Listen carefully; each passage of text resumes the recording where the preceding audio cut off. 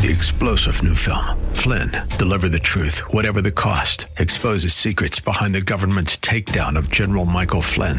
Flynn knew what the intel world had been up to. He ordered the first audit of the use of contractors. This set off alarm bells. He told the truth. He was the most dangerous person for Donald Trump to hire. They had to get rid of Flynn. Flynn, Deliver the Truth, Whatever the Cost. Available now. Watch it today. Go to salemnow.com. salemnow.com. This is Cornerstone Connection, the radio ministry of Pastor Gary Hamrick of Cornerstone Chapel in Leesburg, Virginia. Pastor Gary is teaching through 2 Thessalonians. Real love is calling, listen, truth opens up your eyes. Mercy is waiting for you with every sunrise. Don't be deceived by the doctrine of universalism. It is a false doctrine, and unfortunately it's even being circulated among some, quote, Christian camps.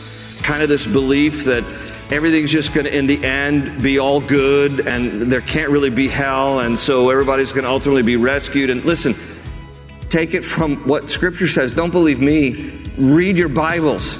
And Paul comes along right here and he says, listen, there's such a thing as everlasting destruction.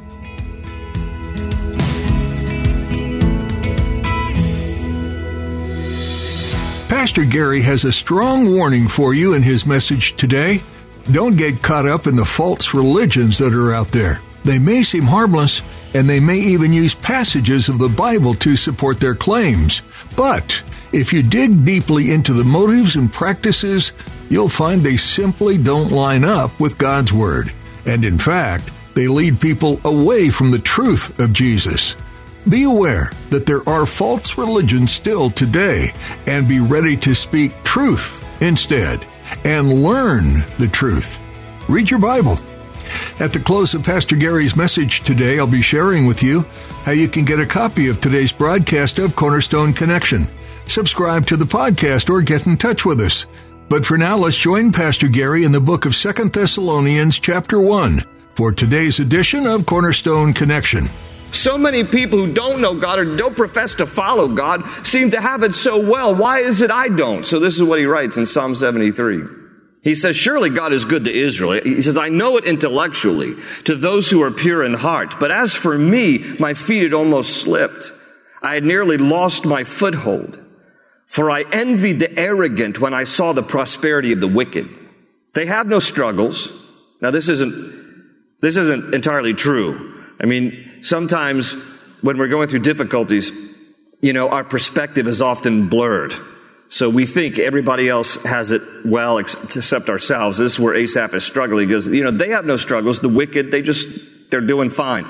Their bodies are healthy and strong. They are free from the burdens common to man. They are not plagued by human ills. Therefore, pride is their necklace. They go around, all proud. They clothe themselves with violence. And from their callous hearts comes iniquity. The evil conceits of their minds know no limits. They scoff and speak with malice. In their arrogance they threaten oppression. Their mouths lay claim to heaven, and their tongues take possession of the earth. Therefore their people turn to them and drink up waters in abundance. They say, how can God know? Does the Most High have knowledge? They're going around scoffing God, mocking God. They talk about heaven, but they're all about the earth, and they mock God. And so Asaph says, this is what the wicked are like. Always carefree, they increase in wealth. And he says, surely in vain I have kept my heart pure. In vain have I washed my hands in innocence. All day long I have been plagued. I have been punished every morning. Asaph's questioning. He says, maybe my relationship with God is all in vain. I've been putting my hope in Him for nothing. Because I look and I see all the people who are wicked around me, and they seem to have it so well. And so he questions God, and he says, if I had said, I will speak thus, if I've talked in a certain way, I would have betrayed your children. He realizes, if I had said what I'm thinking, it wouldn't have been a good witness. So please, just as a word of encouragement, if you're going through a difficult time, it's okay to question God because God's a big God. He can take our questions, okay? All through the Psalms, David and other psalmists are questioning God like Asaph and just like, why is this happening? Why is that happening? It's okay. God's a big God. He can take your questions. But please just don't talk out loud around other people because you don't want to blow your witness and you don't want to disparage the character of God while you're sorting out your theology of why things are happening in your life. So Asaph realizes that. He says, if I had said thus, He says, I would have betrayed your children, Lord. He says, but when I tried to understand all this, it was oppressive to me. So I was just burdened by all this. Why, God? And then the next verse, this is Psalm 73:17. Till I entered the sanctuary of God, and then I understood their final destiny.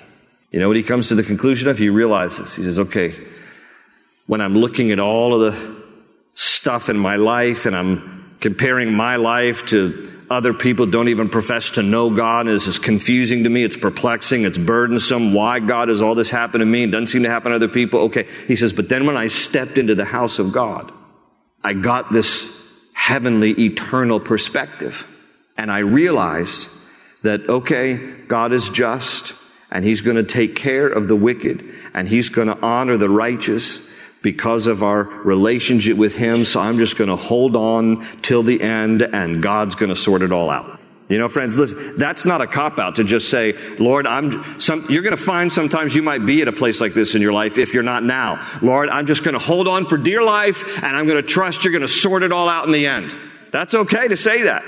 That's where Asaph was. That's where he came to the conclusion. You've given me the right perspective when I come into the house of God. As I just start to worship you, Lord, then the right perspective and this eternal perspective comes into my heart, and I begin to realize it's all worth it, and it's all going to be worth it one day. I'm just going to hold on and stay true to you and trust that you're going to sort it all out. Now, I share that verse, that passage from Psalm 73, because that's basically the conclusion that Paul's going to come to here with the Thessalonians back here in 2 Thessalonians chapter 1. Because you'll notice now in verse 5, he says, all this is evidence that God's judgment is right, and as a result, you will be counted worthy of the kingdom of God for which you are suffering.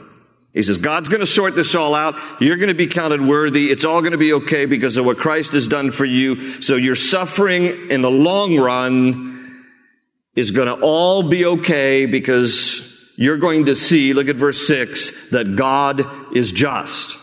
You know, right now, you may not be able to make sense of everything, but hold on, because God is just. Look at the rest of verse 6. He will pay back trouble to those who trouble you and give relief to you who are troubled, and to us as well. Okay? God is just. Underline that in your Bibles. It's the only place in all the Bible that it says it in that order, God is just. Now, the Bible, all throughout the Bible, talks about how God is just, but this is the only place where those three words are together. God is just. And so Paul is saying, because God is just, the sufferings that you're experiencing now, God is going to balance the scales of injustice in his timing, because he is just, and he's going to do two things. He says he's going to pay back trouble to those who have caused you trouble. Okay? Vengeance is mine, saith the Lord. You don't try to pay back trouble to people who cause you trouble. You let God deal with them. He's going to deal with those who've caused you trouble. And he says, and he's going to give you relief. King James uses the word rest. He's going to give you rest or relief to you who are troubled, and to us as well. Now listen, he's not going to say it's going to happen necessarily today or tomorrow, but he says, here's the eternal perspective. This will happen. This is the rest of verse 7. This will happen when the Lord Jesus is revealed from heaven in blazing fire with his powerful angels. And he will punish those who do not know God and who do not obey the gospel of our Lord Jesus Christ. So notice, when will all this happen? When will Jesus balance the scales of injustice and make everything right and fair and just? Well, it says this will happen when the Lord Jesus is revealed from heaven in blazing fire with his powerful angels. Jump over to Revelation chapter 19 in the backs of your Bibles. Revelation chapter 19, because this is the event that he's talking about. Now, while you're turning in your Bibles there to Revelation 19, he's talking here about the second coming of Christ when Jesus comes at the end of the tribulation. So remember, there's two aspects to the second coming of Christ.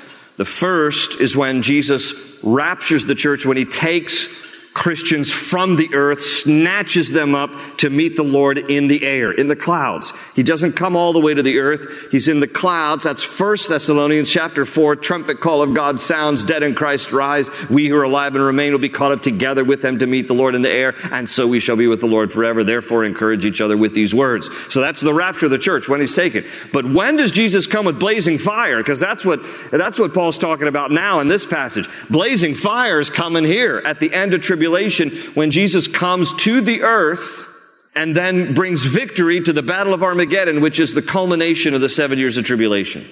So that's what we read here in Revelation chapter 19. So look at your Bibles now, and this is Revelation 19, verse 11 to 16. John says here, "And I saw heaven standing open, and there before me was a white horse, whose rider is called Faithful and True." Who is that? That's Jesus.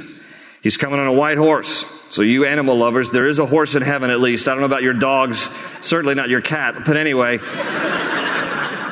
But he's coming on a white horse. I don't know why I do that, because I get emails every single time I say that. "And with justice he judges and makes war. His eyes are like," here you go, "blazing fire.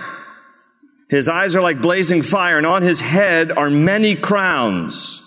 He has a name written on him that no one knows but he himself. He is dressed in a robe dipped in blood, and his name is the Word of God.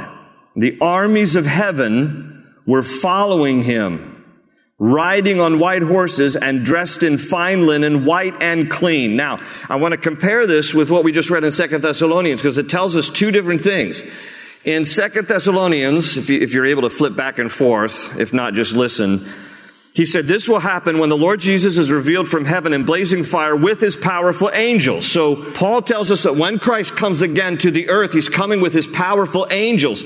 But here in Revelation 19, when he talks about the armies of heaven following him riding on white horses, that is not a reference to angels. That is a reference to the saints, to Christians who come. How do we know? Because of how they're dressed. They're riding on white horses and dressed in fine linen, white and clean. The best commentary on the Bible is the Bible. And when you go up just a few verses, go back up to verse 6. Same chapter, Revelation 19, verse 6. "Then I heard what sounded like a great multitude, like the roar of rushing waters, and like the loud peals of thunder, shouting, 'Hallelujah, for our Lord God Almighty reigns. Let us rejoice and be glad, and give him glory. For the wedding of the Lamb has come, and his bride has made herself ready.'" Who's the bride? The church, believers. "Fine linen, bright and clean, was given her to wear." So the church is coming, literally dressed in fine linen, bright and clean, given her to wear. Now go back down to what we were reading there in verse 14. "The armies of heaven were following him, riding on white horses, and dressed in fine linen, white and clean."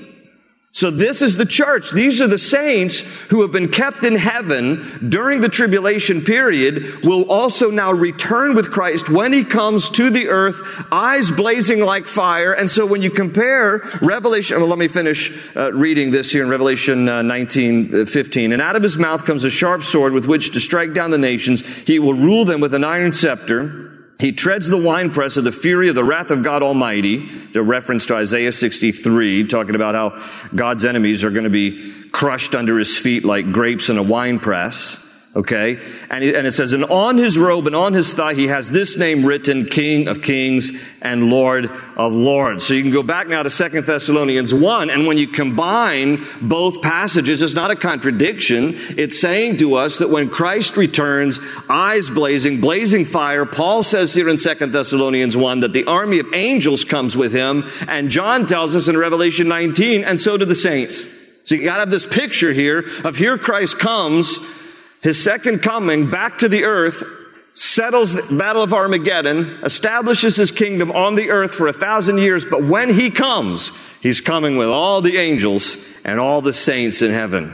And he's waging war against the enemies of God and the enemies of Israel in this Battle of Armageddon. And then Christ will rule and reign from the earth, from Jerusalem for the 1,000 years. And then there's going to be a new heaven and a new earth after the judgment of the great white throne among those who have gone through the millennial kingdom. Not the saints who have already, been made righteous, and we come with the Lord, and our eternity has been sealed in him. That's a different judgment for another group of people. But now back here in 2 Thessalonians 1. So this is what's going to happen. Now, verse 8 looks a little difficult, right? Verse 8, "He will punish those who do not know God and do not obey the gospel of our Lord Jesus Christ." But the literal Greek grammar, it isn't just people who, I didn't know. People who didn't know, and I didn't know to obey. The literal Greek grammar reads willful ignorance and willful disobedience. Willful ignorance and willful disobedience. And if you'll just glance again to chapter 2 so that we can see even more clearly that they are deserving of punishment and God is just in punishing them. If you look in chapter 2, verse 10, it says, "And in every sort of evil that deceives those who are perishing, they perish." This is the second part of verse 10, chapter 2. "They perish because they refused to love the truth and so be saved." Okay? They refuse to love the truth and so be saved. God is a just God. He is just in His judgments. And that's why He reminds us here that God is just. And He will deal with every wicked person and every evil person. And He will bring rest or relief. He will rescue those who know Him. Now, anybody can come to know Him, but if you refuse to be saved, you refuse the truth, you refuse to acknowledge Christ, there is no remedy for you. You understand? There is no other way to be saved. Okay? I know that that's a really exclusive statement, all right? But truth, by definition, is exclusive. Okay? And so, listen, for people who wrestle with, well, I can't all paths lead to God, and that's the problem I have with you Christians when you start talking about the exclusive claims of Christ, that there's only one way, and Jesus is the only way. And I've said this statement before. Years ago, listen, this is how I settled it, and you're going to have to come to a place in your own life where you settle things for yourself. What I settled years ago was not that there was only one way, but that God had made a way for me, and that way is Jesus. So, His punishment is just, but He's going to punish those who did not know, willful ignorance, and did not obey the gospel of our Lord Jesus Christ. Willful disobedience. And He says in verse 9, "They will be punished with everlasting destruction and shut out from the presence of the Lord and from the majesty of His power on the day He comes to be glorified in His holy people and to be marveled at among all those who have believed." This includes you, those who will marvel because we believe. This includes you because you believed our testimony to you. Now, please notice here, this is an important doctrine of theology, verse 9. "They will be punished with everlasting destruction." Some people believe that hell is just annihilation, that you just are you're exterminated if you end up in hell. That just simply isn't true. The Bible describes hell as unquenchable fire. The Bible describes hell as eternal punishment. It is a place of eternal suffering. Now, again, for those of you who struggle with, this doesn't seem consistent with the loving God, write down Matthew 25, verse 41. In Matthew 25, verse 41, Jesus makes it clear that hell was originally intended for the devil and the angels who rebelled with Satan. The Bible says that God wants none to perish, but all to be saved. The heart of God, Ezekiel tells us that God does not delight in the death of the wicked. So it's not like God is, in heaven just, like some kind of a twisted dictator who just loves to see people punished and suffer and die. He is a God of mercy and love who sends His Son to rescue as many as want to be saved by trusting Him as Lord and Savior. He has no desire and no wish for the wicked to perish. He wants all to be saved. So Matthew 25:41 reminds us that hell was originally intended and designed for the devil who rebelled against God and for the fallen angels who rebelled against God with Satan. Okay, so that's important to understand. But this is everlasting destruction. It's not annihilation. And you'd be surprised the number of people, particularly liberal theologians, who teach that it's just annihilation. And even worse, you have people who have kind of become outcasts from the evangelical community, but you have people who actually believe in the doctrine of universalism. Now, universalism basically teaches that God intends to restore all things to their original state of purity through Jesus Christ, so that in the end, everyone will be brought into a right relationship with God. There are some who call themselves Christians who espouse the doctrine of universalism, who believe that basically in the end, nobody's going to really go to hell, everybody's going to get saved, and Jesus is going to rescue everybody, and God's going to just restore everything to its ultimate perfection how it originally was. And you have a guy, for example, who used to pastor a megachurch in Michigan. He left there in 2012, but in 2011 he came out with a book called Love Wins. And, he was pastoring this mega church in Michigan, and it was, he was a part of the evangelical community preaching the gospel, and then he just took a left turn. And in his mind, his theology gravitated toward universalism, and he began to question even the existence of hell.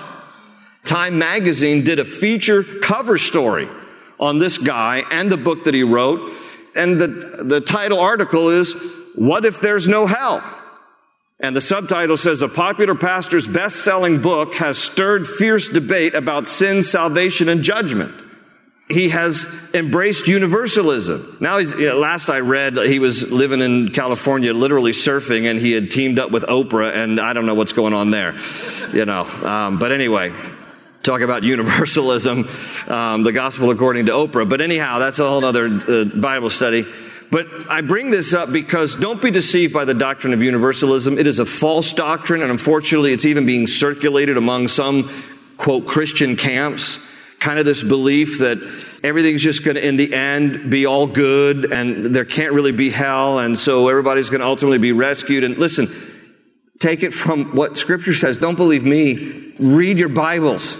And Paul comes along right here and he says, listen, there's such a thing as everlasting destruction. And one of the worst things about the reality of hell, sometimes we just focus on the torment part of it.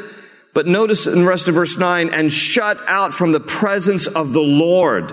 We have no idea what that would feel like, because presently God is ever present. He's omnipresent. He's always around us. But in hell, there will be the complete absence of God, the complete removal of His presence. And we can't even fathom what that will be like, because presently, whether a person even has a relationship with God or not, they are the indirect, or we as believers, the direct beneficiaries of the presence of God, that He is at least around us, if not as believers in us and with us. He is at least around us and in the world, and His presence still among us. But in this place of torment, one of the worst and unimaginable things will be to be completely and totally separated from the presence of God. And he goes on to say, and the majesty of His power. It's unimaginable what that will feel like, to be so completely separated from the presence of God. And he ends this chapter by saying in verse 11, with this in mind, we constantly pray for you, that our God may count you worthy of His calling, and that by His power, and I love this as a promise that it's not all up to us. Look at what God does with us and for us and in us. And that by His power, He may fulfill every good purpose of yours. Isn't that encouraging that's Philippians 1:6, isn't it? He who began a good work in you will carry it on to completion until the day of Christ Jesus. God is at work to help us. It's not just, well, you got saved, good luck getting to heaven, and a wink from God.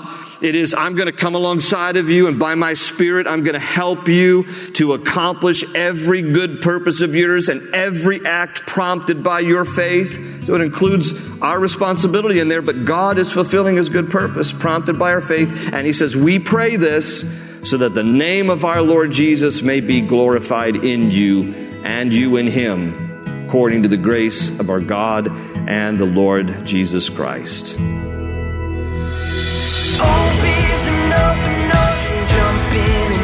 Find the cornerstones, your connection, run towards your new life. We're so glad you joined us for this edition of Cornerstone Connection, as Pastor Gary Hamrick teaches through the book of 2 Thessalonians. If you're interested in hearing this message again or want to hear more like it, you can visit our website at cornerstoneconnection.cc. You can also download our mobile app so you can have these teachings with you on the go. This is a great way to keep up with Pastor Gary's studies and to have encouragement from God's Word at your fingertips. Find a link to download the app by going to the Teachings tab under the menu at our website, cornerstoneconnection.cc. Once you're there, you can also learn more about the church this radio ministry originates from, Cornerstone Chapel. We'd be so happy to meet you and to get to know your story. You'll find all you need to know about service times and other information on our website. Again, that's cornerstoneconnection.cc. We trust you've been encouraged by today's teaching from the book of 2 Thessalonians, and we encourage you to read over today's passage on your own. Once you do that, plan to join us for the next edition, where Pastor Gary will continue teaching from this New Testament letter, here on Cornerstone Connection. They say you're a wandering soul, that you've got no place to go, but still you know, you're not alone. Real love is calling, listen, truth opens up your eyes. Mercy is waiting for you with every sunrise. Hope is an open ocean, jump in and you'll find the cornerstones, your connection, run towards your new life.